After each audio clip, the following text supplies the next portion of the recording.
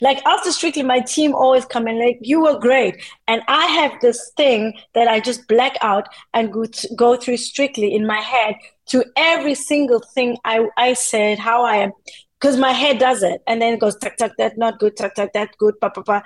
It was from dancing. Yeah. So then I kind of tell Pressure, it's your day off. Chill, go to the sauna, come back when I have something else where I need you. With thanks to Bailey's, this is the Women's Prize for Fiction podcast, celebrating women's writing, sharing our creativity, our voices and our perspectives, all while championing the very best fiction written by women around the world. I'm Vic Hope and I'm your host for season 6 of Bookshelfie, the podcast that asks women with lives as inspiring as any fiction to share the 5 books by women that have shaped them. Join me and my incredible guests as we talk about the books you'll be adding to your 2023 reading list. Hello, welcome back to the podcast. This year's Women's Prize for Fiction long list is out now and not to be missed. To discover the 16 brilliant authors and their books, head over to our website www.womensprizeforfiction.co.uk. I am excited because I get to speak today to Motsi Mabuse, a world-class professional dancer who has been bringing fun to the Strictly Come Dancing ballroom as a judge since 2019. Originally from South Africa, Motsi started dancing at a young age. She studied law at university until she decided to dedicate her life to dance and moved to Germany. She won the South African Latin American title 8 times. In 2013, she became the German Latin dance champion with her now husband, whom she also runs a dance school with. Her book, Finding My Own Rhythm, documents the ups and downs, romances and heartbreaks, the obstacles and adversity, and the long hours that have led her to the life that she enjoys today. Welcome to the podcast, Motsi. Thank you! Hey, I have been wanting to talk to you for so long.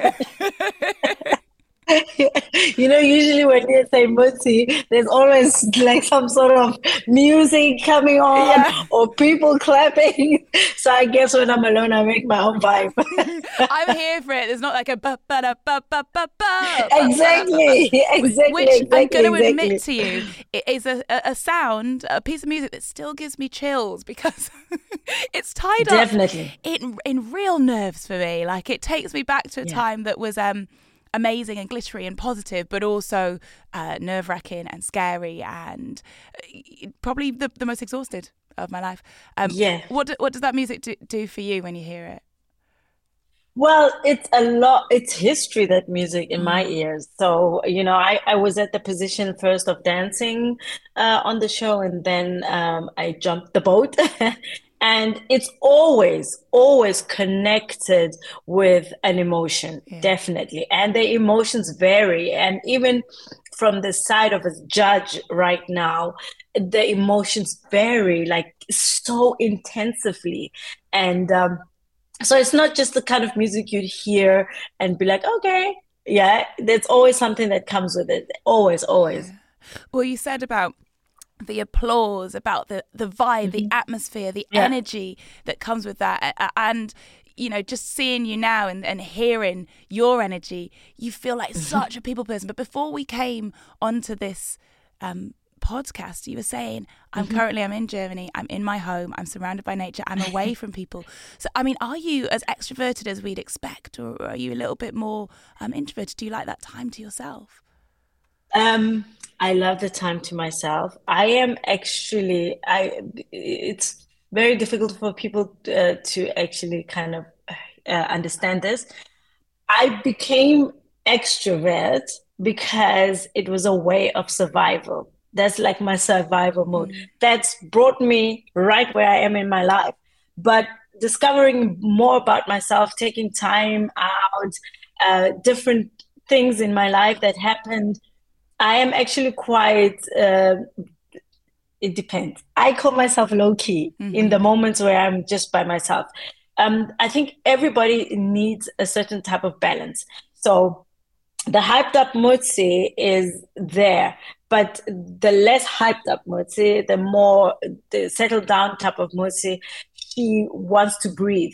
So I need to take that time out quite often to kind of let myself not be the what I call myself the room. When I'm in a room, it has to be in a good mood. I don't know why. I just get into this mode of trying to make absolutely everybody laugh, happy, no moment of sadness. So when I'm out of that space, I just kind of let my emotions run. And like every other human, I have a rainbow of emotions, and they need their time. And where do books fit into that for you? Is reading an escape? Is it a grounding? Is it a peace for you? It's a grounding, it's an escape, but it's also just I'm always in Germany you say Forschung. In English, I think the word is, I'm always trying to discover ways of dealing with emotions because I feel like I feel emotions quite intensively. And then I always read books to kind of see how people dealt with different situations or how I feel myself after reading a book. So it's always like an experiment. Mm-hmm. Experiment, yeah. Yeah. Well, it's quite interesting looking through your books because you have chosen predominantly pieces of non-fiction that I guess Yes. they give advice or outlooks on the world, insights. How Mm-hmm. important have they been in the person that you've become, in your growth? These books are that I've mentioned here, they've become like something like a kind of a roadmap of Okay. where I have been in like in those moments in my life. These are one of those books that made a difference at that stage of my life.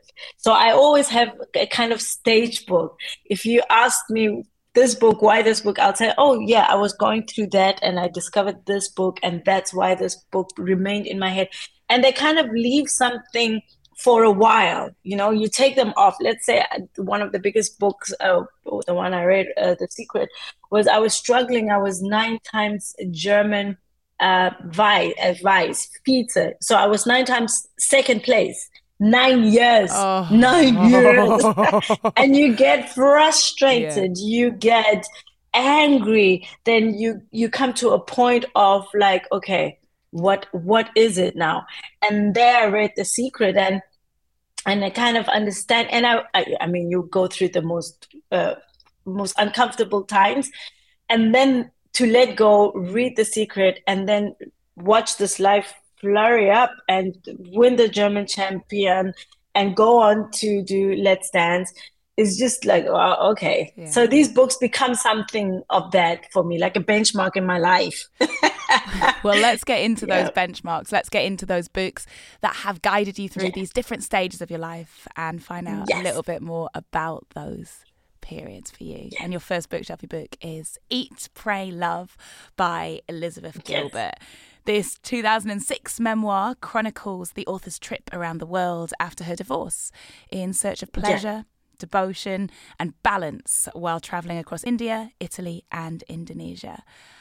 Tell us a little bit about this book. When did you read it? What kind of crutch was it for you at a point in your life? Well, I read it like around about 2010. Um, and I just picked it up. I mean, to be honest, I saw the movie. I didn't watch the movie. I saw the advertising of the movie Right. with Julia Roberts. There's a movie. So I just saw like, the trailer, short trailer, and I was like, oh, that's interesting. And then I went to read the book because obviously it was just a trailer. So I read the book and I just was like, oh my goodness, oh my goodness. Half of the book, I was like, is this me? Oh, Am I I love the it when a book drama? does that. When you're questioning, you're like, have you been watching me? How do you know? Big brother in my house? Yeah. Yeah, because I came from South Africa very, very early in my life, and my parents were extremely strict. So, like over the norm and education and excel and be good. And I mean, obviously they loved us, but we did understand that we have to kind of have a certain level in life. And then I did all of that. And then I got married quite early. And then you start discovering yourself, like with 28, 29, when the dancing stops and you're like, oh, who am I? And like, I'm almost 30. And I went through this thing where I just like felt like I'm starting my youth. And then also, obviously, I went through a divorce, and going through the divorce was one of the hardest things in my life. Absolutely, for my brains, for my soul. And reading this book kind of comforted me, because I understood that we all go through these emotions. I didn't have that possibility of, at that time, let's say Elizabeth, to travel the world, to be free, to do that. I didn't have that, but I understood the feelings that she felt going through her story, and it helped quite a lot. Also, to try to explain to my mom what I'm going through, because Right. they're quite traditional, so they just didn't get it when I was like, no, I'm done. And I was like, you want to understand what I'm going through, you want to feel what I'm going through, just read this book, and maybe it will give you an insight of my emotional status, of my mental status. It was great. It was great. I held on that book quite for a bit. Like, I just kept on reading it and reading it and reading it until I think I was like, okay, I'm ready. And what was it that you took from it? How did it help? Well, it helped in the sense that what I was feeling was normal. Yeah. Like, from the outside, people can look at a perfect situation and judge it from the outside and not knowing what was going on inside, and the different feelings of also standing there and saying, I'm starting from the beginning. You must remember, when I came here, I came alone with my little suitcases and my plastic bags. I dedicated all my life to dancing. And there was no going back for me in my head to South Africa until I was like in a certain level. So, understanding that I have to start alone, and that at the end, something beautiful might come out of this weary times. You mentioned that, you pressed this book into your mum's hands to help her to try and Yeah, understand what you were thinking, what you were feeling, what you were going through, and that yeah, it was often difficult for her to see where you're coming from because of a completely different culture and upbringing and background. And when it came to dance, were there yeah. odds at which you found yourselves at? Because you said that she valued you. I've got an African mum. I've got an African side of my family. I know Yeah. that if I'd said I want to do dance, I don't know how it would have gone down. Yeah. Talk to me about your decision to pursue a career in dance and how that was received by your loved ones. So the thing is, our mom pushed us to dance. She pushed us, and I asked her this Christmas, like, well, how come you pushed us so in this direction? Obviously, as my sister and I are probably unique in this dance form. Obviously, in South Africa there are other dances, but at this level we're quite unique. So, and she's like, you know what, you girls had so much fun, and I got to spend time with you the whole day. So she was very, very protective like that. But then it changed when we got older, when we were 18, and I was like, I want to dance. I want to make this my passion, my profession. Then they were like, no, because my dad Mm. is a judge. He they believe in freedom in academics and freedom, that kind of thing. So he was like, I'm a lawyer, you're gonna be a lawyer, we're all gonna do law, end of story. And I'm the older sister. So, when your parents are like, you're gonna do it, you're like, okay, Okay, I'm okay, gonna okay, do it. cool. I've got to. I'm doing it. I'm gonna That's be the a lawyer. blueprint. So I started studying law, and I pushed through their dreams. But then there came a cut. I mean, I gathered the strength to move to Germany, and I was like, listen, trust in everything that you have taught us, that I will make the best of this opportunity. And it took a while, Vicky, I tell you. It took like me being 10 years in Europe. Mm. Uh, to be honest, I honestly think it took them seeing me on Strictly, because Really? yes, because I've been doing this show, like this format, for 15 years. That's how long I started. Like when I was 28 or something, I got into this. So when I came to Strictly, they saw me on their couch on Sunday from South Africa. And I think that was the aha moment for them saying, okay, we can calm down. Otherwise, I'll tell you, every Easter, every holiday, they're like, you can always come back home, you know. I'm like, guys, I have a job. I get So, it. yeah. I was doing radio for years and years and years, and it wasn't until I was on Capital Radio 1, all this, it wasn't until the first time I was on Radio 4 that my mum was like, oh my gosh, she's done it, she's got a job. And I was like, Mum, I'm just a guest on one show. It's because it's a show she listens to, it's a show her friends listen to, she could tell them about it. And now she's like, you're going to be okay, you don't need a plan B. But I needed one for like a decade before. So you get what I mean, right? Yeah. And why Yeah. was it so important to you? Why do you love dance? I love dancing because it was the way to get away from everything. It's just so fun when you speak about what was going on in South Africa when you grow up, because people kind of they're in a certain place of saying, yeah, get over it, but you can't get over it. So dancing was that part of freedom where nothing matters. My skin color, my origin, nothing absolutely matters than the connection to my partner, which starts essentially with a connection to myself. And then kind of like being able to listen to music and feeling I've like when I was dancing, I was not seen. I wasn't it was an emotion. Like that was like this is what the people get. So that's why I love dancing. I could disappear into it. I could just, yeah, it just makes me happy. Like I need to dance like 5 minutes every time. I still do online teaching and all of that in my in my school. And when I'm a little bit tired, I'm like, oh my goodness. And I sit there 5 minutes before the class. And then I just, the warm up, just the music, just getting up there and moving a little bit. It makes such a difference. This is the advice I give to absolutely everybody. If you feel down, if you kind of need to get in the mood, it's the cheapest way to happiness. You know, put on your music, move. You don't judge yourself. Don't look in the mirror. Just move. Close your eyes and let it take you away. It helps. It really helps. No matter what you're going through, no matter what you've got to Yeah, worry about that day, even yeah, if it's just the length of yeah. one song, that is 3.5 minutes of pure, Exactly.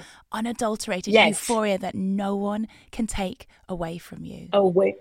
Definitely, definitely. And that's the power of music and the Yeah. power of movement. Yeah. No, I feel you. I do the same every single morning. It's what gets me up in the We mornings. must like Yeah. our daughter. She's got this thing of in the weekend she gets up totally fine. In the week she's like, oh, I need to sleep. Oh, I need to sleep, and she goes to kindergarten, and I'm like, Alexa, do your thing, and then it takes like it's half of the job done. That's it. Your second book that you've brought today, Motsi, is The Secret, which you mentioned at the beginning there, by Rhonda Byrne. The worldwide best-selling self-help book, based on the 2006 feature-length film of the same name, explores the belief of the pseudoscientific law of attraction, which claims that thoughts can change a person's life directly. Can you tell us a little bit more about why you picked this book? This book is the go-to book. So you don't read it once. You read it every single 3 years or something like Okay. that, because we tend to forget. We tend to forget that we attract our energy. Our energy speaks before we speak. Like eyes, looking at people, like body language, all of this is a part of energy. I had to go through, like, I can't even say, I had to go through so many challenges throughout the dancing career. Our type of dancing, ballroom Latin dancing, is not the healthiest place to be. And to come to another country and to fight to be a champion of this country where nobody looks like you, and you're just in this fight, deep in it, you start questioning yourself over everything, absolutely everything. It was so bad at a certain state that I tried to tan my skin. Oh, Because I was like, well, everybody's doing it, and yes. how am I gonna? And I was like, oh, come on, girl, calm down. So it was it was going through all of that, and then right at the point of no, like when I was like, just before I gave up, I came across the book and just listening to it. I think the first time I listened to it, I was driving. And then I actually went to buy the book because I was like, I can't drive and listen to this book because I went to the side and was just I breathing need to and breathing concentrate on and this. breathing. And so it's to understand how much power we have within ourselves towards situations and towards how we can affect situations. And I'm not saying ignore everything, and if you're really doing bad, just think of, oh, happy times, the secret is going to work. It's a continuous way of being, and to understand also sometimes that maybe I wasn't ready to be German champion at that time. Maybe I had to go through those 9 years because I was being told to fight for something that I really, really want. Maybe I had to go through those 9 years to be able to live the life that I'm living right now.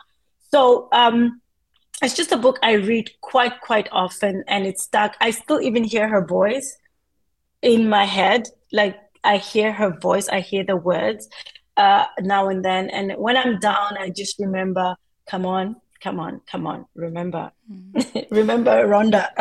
That's it. As well as becoming German champion, what sort of things have you manifested in your life due to the teachings of this book? Well, like you are faced with extraordinary things. Even like right now, we all have wishes, or we all want certain things. And I always, the most taking of all of this for me is everything comes as its time. And when it comes, you better be prepared because it might come and you are not prepared. And then you kind of feel that, oh my God, I missed my opportunity. I also don't believe in missing opportunity, but I believe in being prepared. So you've got a vision. I have a vision. I know what I want in my life. It's quite clear. It's actually my strength of my life, the vision that's quite clear in my head.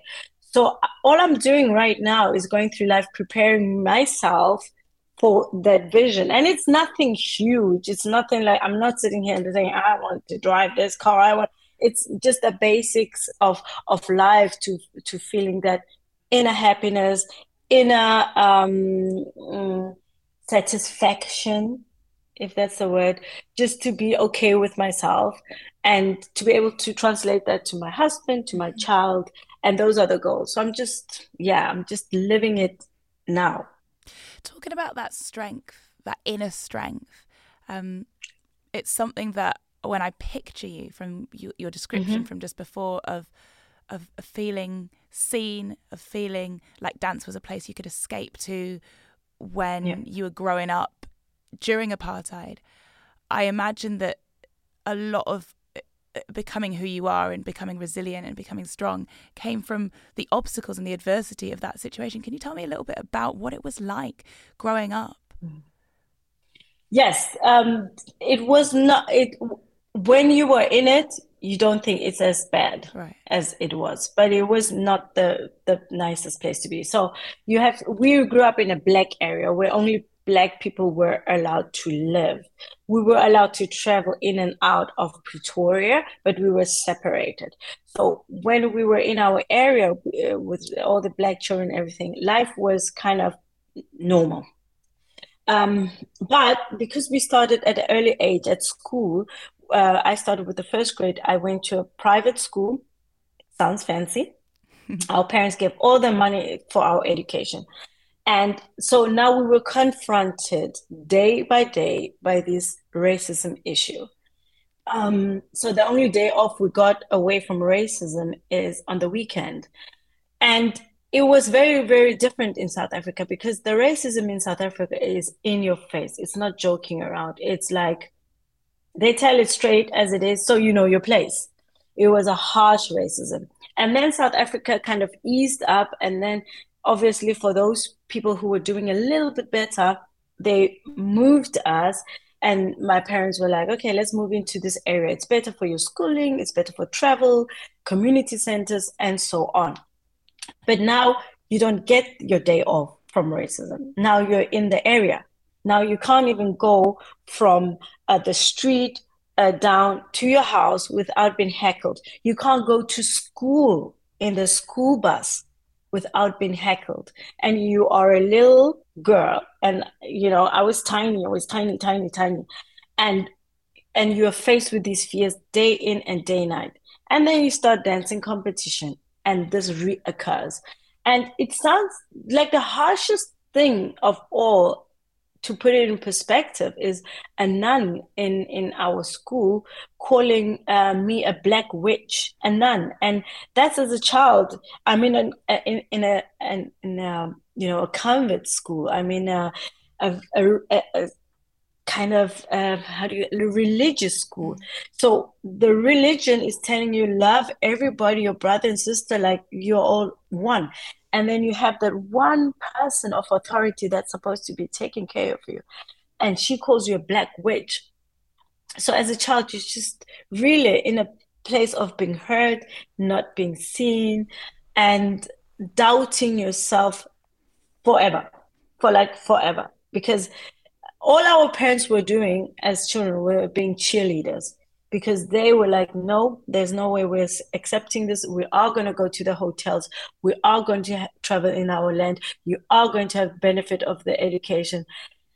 And they meant us good, to make us strong, to make us brave. But there was no time for us to be compassionate for ourselves. There was no time for me to say, I'm sorry, Motsi, you have to go through this. I'm sorry, Motsi. Like even at a competition where we could see we were better and you still came like last, my parents would never say, yeah, it's racism. They'd say, go back to the studio, practice. You have to be better. So there was no space of kind of even acknowledging the situation.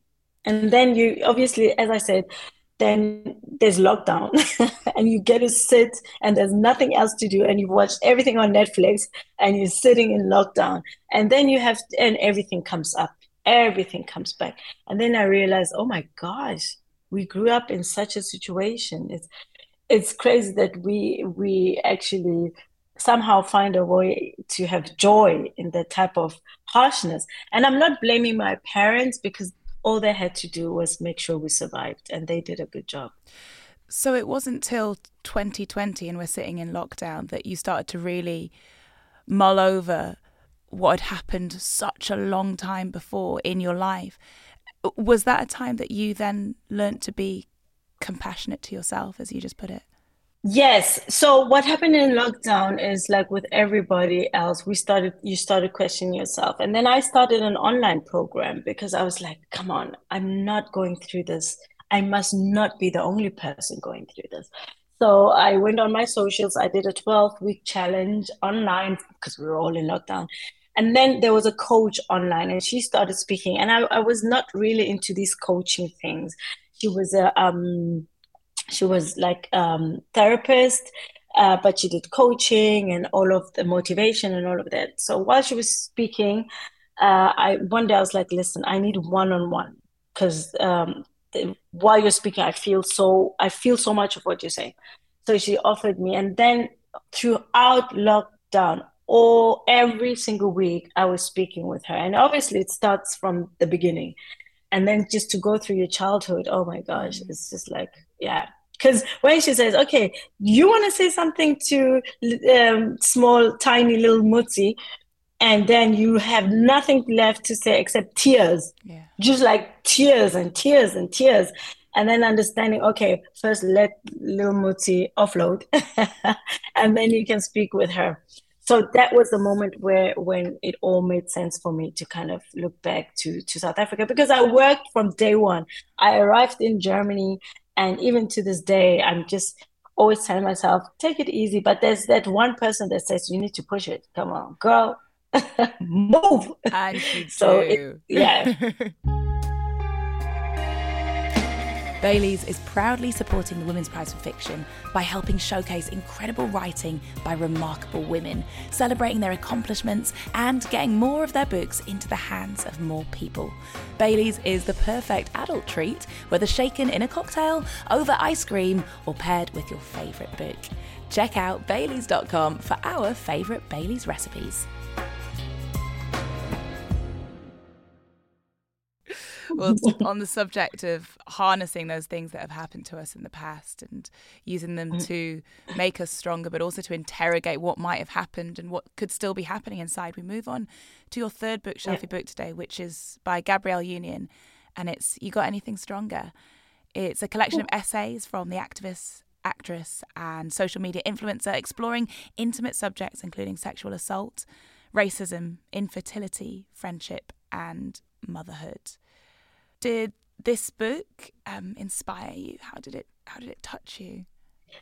Wow, this book is so brutally honest. Like she lays it out there and she is so vulnerable in this book. And we know Gabriella Union from Bad Boys and movies and Mm-hmm. stuff like this, and she's glamorous, she's beautiful, she's like this picture in my head. And then I took this book, hers, and when I read it, I'm like, courage, the guts to speak like this. And I feel like she has removed herself from what happened to her to get there where she is. Because I think sometimes we kind of, something happens to us and it affects us, but we hold on to that pain, to all of that. And just hearing her speak like that, and I don't know what's happening behind closed doors. You never know. But it was so inspiring to understand that sometimes if you are vulnerable, first of all, you connect with other people because there's some sort of connection where we all feel similar or the same. But secondly, um, speaking about your vulnerabilities, your feelings, and everything, you helped a lot of people. So I was just like, obviously, when I'm on Strictly and on other the shows and stuff, I'm quite emotional person, very emotional, very unfortunately sensitive, which doesn't make my life easier. It's not Um, unfortunate though. It's not. It's a part of you, and You know what, people really connect to that because we all have emotions.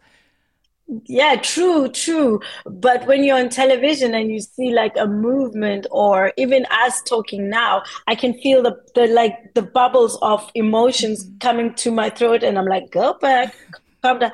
Because it's a thing when people look at you from outside and you see Hamza doing an African dance for the first time in Strictly and you have no words and you cry and that sort of vulnerability on such an open space is still something I also have to figure out for myself to be okay, completely okay with people seeing me being emotional, even though I've been doing it for 15 years. There's just those moments um, that just get me, that I connect so much with it. And Gabrielle went through, I think, one of the worst victims that women go through. And she is striving. I follow her on social media, and now also how they are supporting their daughter. It's quite inspiring for me to see her go through that and come out the way she is. I just feel it doesn't matter what she posts. I'm like, go Gabby, go Gabby. She's amazing. Did Yeah. her book and reading her book inspire you to open up in your own book? It inspired, yes, definitely, definitely, really definitely. But I still kept a lot out of my book because I was like, this is as far as I can tell the story Okay. that I can accept. So it's all stages. I did say I want to write another book when I am at that space in my life because I think decisions we take in life affect you. And the worst things in life can come in the most positive way in your life. So that's going to be in the second Yeah, chapter, but there was in the boundaries second first chapter time of round. writing. Yeah. But going through this, especially as a Black woman, when you speak about racism and if you speak about the injusticeness, is that people kind of, there's this new word. I love this new word. It's called the victim card. And I always say, I went through almost over half of my life through racism. I am still going through racism now to this day. Um, how does that fit with victim card? Because, you cannot tell a person when they should stop hurting if things that are happening today are still hurting them. Yeah. And with Gabrielle is just uh, a way of trying to express and show how much vulnerability can make you better. And with my book, I kind of was like, let me let them know at least what we were feeling in South Africa. It seems so far away, but let me just open up and show how much we really went through. So just not for people to kind of like, to make people feel guilty. Not at all. It's just that you reading this can maybe understand me more. I feel like often when you're in the public eye, there is a responsibility that's sort of bestowed on you to be the gatekeeper of opinions about any of these issues that might have affected you. And yes, great, I want to help wherever I can, but sometimes I need to protect my own energy. And I remember around the time of Black Lives Matter, the movement gaining momentum and surging, and getting asked in every single interview, constantly being asked, can you come on TV and talk about this? And I was like, you know what, I'm actually having to mind my own emotions a lot right now. And I was so overwhelmed that it took me to a very dark place. And you just think, how many times do you want us to go through this? And why do I have to do this for you? You understand? I'm like that dog that sits in the car that just is nodding. Right, I'm just nodding. And in Germany, I'm one of the most visual Black woman. And it's been 15 years. So anything that happens to color or different race, I'm just the go-to person. They're like, do you want to say? And with the Black Lives Matter, watching Floyd and all of that, I literally was crying in front of my cell phone. And all I was thinking was, oh my gosh, we are at a state in our lives where we see somebody die on our phones. That was the thought. So I needed a few weeks to process that you might be scrolling looking for sushi and the next shoes to wear to, oh, a man dies.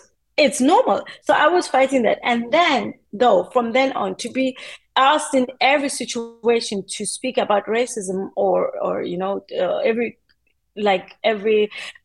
newspaper being, okay, now you have to talk about that. I was like, no, I put it on my socials. I was so angry, and I thought it was also legit to be angry, because I was like, no, you guys don't ask me about anything for 15 years, and now you come calling and ask me about this. I refuse. And there's people that have studied this, and there are professors in Germany. There's people that their voices need to be heard right now. Yeah. And I do feel like we as women, generally all women, we have different facets in our lives. And we should be able to kind of, even live in that facet, be an activism for that. I am for joy. I am for you standing up, making yourself happy. I am for you connecting to your feelings. So I'm going to try, because I need that to protect myself, to take care of myself. And then I can be that for you. So I just, boundaries. Boundaries. No. I think that's something that you clearly have to exercise so much when you're writing a book. It's towing that line between sharing, giving your emotions as an emotional person, but then also not having to mine your trauma for the public consumption of others, because that is not what it is. And you need to protect your energy because, and I always say this, joy, especially Black joy, and especially the joy of a Black woman, is in itself radical. That is political. Yes. And a big yes for me. Let's talk about your fourth book now, which is Rachel's Holiday by Marian Keyes, the seminal romantic comedy about a 27-year-old New Yorker who likes to party too hard and is forced into rehab by her straight-laced sister. Is a tale of addiction, denial, and the need for acceptance. I think this is the only piece of fiction on your list today. Yes, it is. Why did you pick this book? On holiday. I was on holiday. I flew in.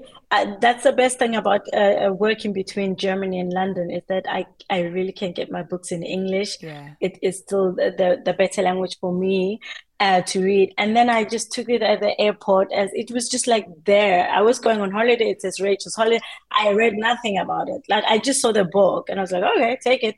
And then I read it and I found it so obviously I'm a fan of Marian Keyes now, because obviously after you read one good book, you continue reading all of the other books. And I always feel like it's light and nice and easy, and it's kind of really a full good kind of reading. So, but this one was kind of deep, as the first book. It was dealing with addiction, and when Rachel actually really sees, oh my God, like something is not okay here. And then finding yourself again. And again, it was that period of my life when I was going through the divorce, where I kind of just needed to understand everything is going to be okay at the end, and this is all quite normal. But it's a nice book. You don't feel I don't feel pressurized afterwards. Like, sometimes you read books and then you're like, right, I'm going to do this. And it's not one of those books. It's just a nice book it's funny, and it's just a nice book. You can read it fast and not think too much. Yeah, I like the lilt of Marian's writing. I always feel like it's Yeah. feels like a song. Feels quite Yeah. it's got like a melody to it. Like the It's rhythm like of you can it. see her. It's like I can Yeah. see Marion. Yeah. Well, now that I know who she is. So yeah. She's a huge Strictly fan. She's always like tweeting constantly throughout the shows. I love her. I love her tweets. I'm always like, tweet, like, tweet. Yeah. I, that's also not a place to be on Twitter. Oh my gosh. Well, we'll talk about your relationship with social media in just a moment, because it is, knowing from experience, people get really, really enthusiastic, passionate, Yeah. invested Yeah. in that show. There are super fans, and it's a lot online. And I think sometimes Yeah. you have to realize that the online world is not fully real. No. But you mentioned that this was a holiday reel, talking about real life, but also taking yourself out of real life. How often Yeah. do you take your holidays? How often do you take a break from work? Do you have a good work-life balance? I am going to be honest because I'm Mm. speaking to you. I'm looking at your I face. I feel don't like I know the answer. I don't think I don't think there is for me, like literally for people. I think there's no work-life balance. Really. What I mean is that we get so pressurized in attaining that work-life balance. And I just feel like there is you need to be quite clear what you want, and then you try to the best of the ability to reach that. So I just said, this has just happened like an hour ago. I spoke to my husband and we were like, okay, we need to now separate our times. You need time alone, I need time alone. Mm. And that's the ultimate goal. So um, I'm not in the week looking for some work-life balance or anything. We've got benchmarks. So we were like, okay, Easter holidays, we are off, completely off. We're going to Spain. And then Christmas holidays. And then we look like for every 6 weeks, we try to find somewhere to switch off. And that's the ideal for us. So in the week, in 2 weeks now in the season, our new Let's Dance season started. I definitely know that I'm not going to be looking for work-life balance in this times, because all it does is frustrates me. Yeah. It really frustrates me because I'm just like, oh my God, now no, I'm like, no, it's this period, and in 6 weeks, it's period walk on the beach and then come back, give it a bang, and then off to Greece in summer, and that's it. I've stopped using the word. I like the sound of period walk on the beach. you know, yeah, because I do feel like uh, nowadays there's absolutely you have to decide what type of life you want to live.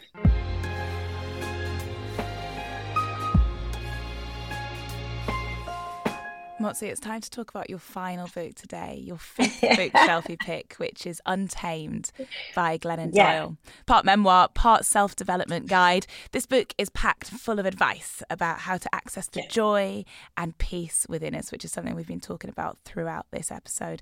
When we stop striving to meet the expectations of the world and instead dare to listen to and trust in the voice deep inside of us. Why did this resonate with you? This resonated. It started with lockdown. Right. Like I said, there's There it is. benchmark. If there really is. No, so in lockdown, it was just one of those books that I started reading. I don't know, maybe I heard an advert or something, and I just started reading, and it was little stories, and it was also understanding what was happening with the author herself, to kind of look back at yourself and like, okay, I can see that, I can see that. And it just helped in lockdown. Okay, I do believe we move on in life. And what I mean is that the Motsi of today is not the Motsi from 10 years ago. And even that was my 30s and stuff. So um, having to understand that you kind of have to say goodbye to that person to really come back, to come to who you are now, is an opportunity we always kind of miss. I can say thank you to my 30s. Thank you for teaching me this. I am not her anymore, and say hi to who I am today. So that's that book for me, to understand that there's phases in life and you just have to, finish with them, conclude with them, to get into your next life. Because if you don't, you're not living in now. I'm living in when I was going through that and that and that, and I'm carrying that to now, where I'm changing Pampers and all of that. It's you're gonna have a conflict within yourself. This theme of accessing joy and peace, not even theme, this phenomenon, this pursuit for me has come from realizing that I don't need to please everyone all the time. Do you relate? Do you have people pleasing tendencies? I find a lot of people who are in entertainment, especially when you're being, judged. Literally, you're doing dance competitions. Yes. You're being judged. It's part of it. Yes. Do you have those tendencies, and how do you combat that? I have those tendencies, and I have like literally invested in reading, in therapy, in everything, and I still don't get why it becomes such a thing. Why do I go there and not say stop, boundaries and stuff? And I think that's this people pleasing thing you have in the media when you're on TV, that you there's a certain validation, and I think it's gotten worse with social media, because it's all about numbers, likes, and all of that, and kind of putting the right content out there, and it just makes the thing bigger than it is. So it's something I honestly have to say I'm still working on. um and I also connected to my past, because in South Africa our boundaries were taken away, and it's something I'm proud of myself when I see the spaces, like there's spaces where I'm like, oh, I did that. I said no. But there's spaces where I've overgone and really lost it. And I was like, oh, maybe that was a too hard reaction.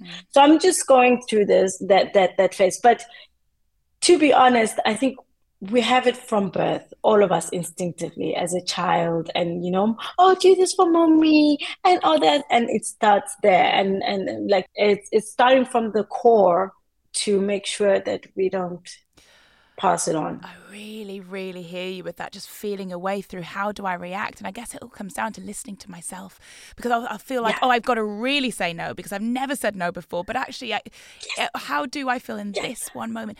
And something that I do think goes back to youth. I was an overachiever because I felt the need to prove myself. Like, you were the only black girl to leave South Africa to pursue this career in professional dancing. What kind of pressure did that put on you? And what kind of pressure did you put on yourself to be the best? A lot. I did. And it was a lot of pressure. It's still a lot of pressure, because it continues. Like when I started television, I was then the only black person there in the jury, and I was like, okay, now I have to represent all black women and show we are strong and show we are funny and then it's a pressure, like, and on top of all the other pressures that we all go through. But I have these little conversations with myself when I'm driving, and I'm like, calm down, because I have to hear myself say it, because the pressure is there as a survival instinct. The pressure is there to keep me going. The pressure is there and has got me where I am. But I don't need that pressure where I am in life now. But the pressure doesn't know it. Yeah. So I literally have to tell pressure, I love you, I cherish you, you're the best part of my personality, but you need to chill, because Yeah. otherwise I'm not. Like, there's other parts of me that also need to breathe. So it's tough. I have that personality. I have that personality to always want to excel, to always being ambitious. So you'll hear me up until going, okay. Like after Strictly, my team always come in like, you were great. And I have this thing that I just black out and go through Strictly in my head to every single thing I said, how I am, because my head does it. And then it goes, tuck, tuck, that not good, tuck, tuck, that good, pa, pa, pa. It was from dancing. Yeah. So then I kind of tell pressure, it's your day off. Chill, go to the sauna, come back when I have something else where I need you. I could really learn from this. I should start personifying the pressure and start talking to it, because actually, you know what, it also comes from a place of respecting it, because it did you well. Like you needed it at a time. That's what got you to where you are. It's a part of you, but also you need to be kind to yourself.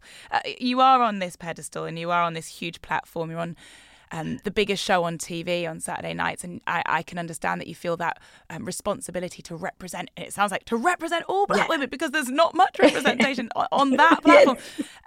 How do you cope with public opinion and also the reaction online? We've touched on it a few times on social media, but what is it like and how do you navigate it? What you feed into comes back to you. So I had a problem with Twitter when I started Strictly. And then I actually even at a certain time was like, oh no, I'm not going to use this platform anymore. But I realized that, even on Twitter, if you look for the funny stuff, you will find the funny tweets. If you look for the reels, they even have reels now. So what I do on Strictly is I feed into the positivity. And I am telling you, it's enormous. I just have to say, and the best support I get from the gay community, they're like, yeah, mama. Yes. And I feed into it because it gives me so much. And Twitter is not a platform, for example, where you post pictures, but I do, because they are there and they're like, we love it and it's good. And I don't mind critic, really, it's how you say it. And that's what you feed into. If you cross my boundaries, I block you, I don't even invest. And sometimes I'm weak, and that happens sometimes, where I do reply, where I do something, then I regret it and deleted it, because then I fed into that energy. It's quite difficult to be disciplined enough for yourself. And we try to be disciplined about eating, about doing this and this, but we never discipline on how much of social media we take into our life. So, and that's like with every exercise, discipline is uncomfortable. So I've unfollowed anything that makes me feel like not worthy. Even if it's a model who looks great in their underwear, if I feel for myself that I'm not healthy enough to look at it, you're off my socials. So we have to protect ourselves in that way. Otherwise, we're walking into an open knife. I need positivity in my life. I follow people that give me joy, that inspire me. I want to see hairstyles. I'm learning to love my hair and take care of my hair. I want to see what Zendaya is wearing. I want to see Vicky do her thing. I want women around me that are just like, wow. And that's it. That's what social media is, to get inspired. Otherwise, you can't deal with it. People are hurtful, people are angry, people are rude, people are, I don't know, insensitive. And in a normal life, if you would walking in the street, you'd tell them, are you mad? Or you'd get away from that. But in social media, we don't. We get stuck. Like I had this very dress this Saturday where obviously everybody had an opinion, but I looked at the people that were positive, and then I looked at the 10 negative comments, and I'm like, That was a weak moment, by the way. And I was so upset. And then I was like, why are you looking at 10 comments from 300 comments? What's wrong with you? That's where I check myself. That's why I check. And then I just delete them and I'm like, block them, get back home, take your time off, do your exercises or go eat cake, do something. Bless yourself. Bless yourself, girls. Bless yourself. That's it. It's about blessing yourself, checking yourself. This book that you've brought to us today, Untamed by Glennon Doyle, it's a book about having confidence in your inner voice, about leaning into the joy, accessing the positivity, and then something you've just brought to us today, feeding the positivity. And that's something I think we can all take away. So thank you, Motsi. Thank you. My final question to you is, if you had to choose just one book from your list as a favourite, what would it be? Oh, and why? no. Yeah. I will choose The Secret. It seems so cliche-heavy. I know half the world has probably read it, but I say it's that book that you should read once a year. And today, if you don't want to kind of read it, find space for it. Do some audio. I don't know. There's so much this year. Videos, there's podcasts, there's absolutely everything to gain that information. So I would say just The Secret, just keep on reading. I definitely believe in the law of attraction, and I definitely believe in time. Time, everything comes as it should. So don't fuss about things that are not happening or whatever. Enjoy what's happening right now. Enjoy speaking to Vicky. Enjoy that. That is what my life at this moment is about. Nothing else. And what a moment it is. Thank you so much. I don't want the moment to end. I have so many more things that I would love to talk to you about. Seriously. But you know what? The Secret as your favourite and the recommendation there for everyone listening, I think we're all sold. And we'll keep feeding that positivity just like you told us to. Let's do that. Thank you for giving me the space. I'm Vic Hope, and you've been listening to the Women's Prize for Fiction podcast. This podcast is brought to you by Bailey's and produced by Birdline Media. Thank you so much for listening, and I'll see you next time.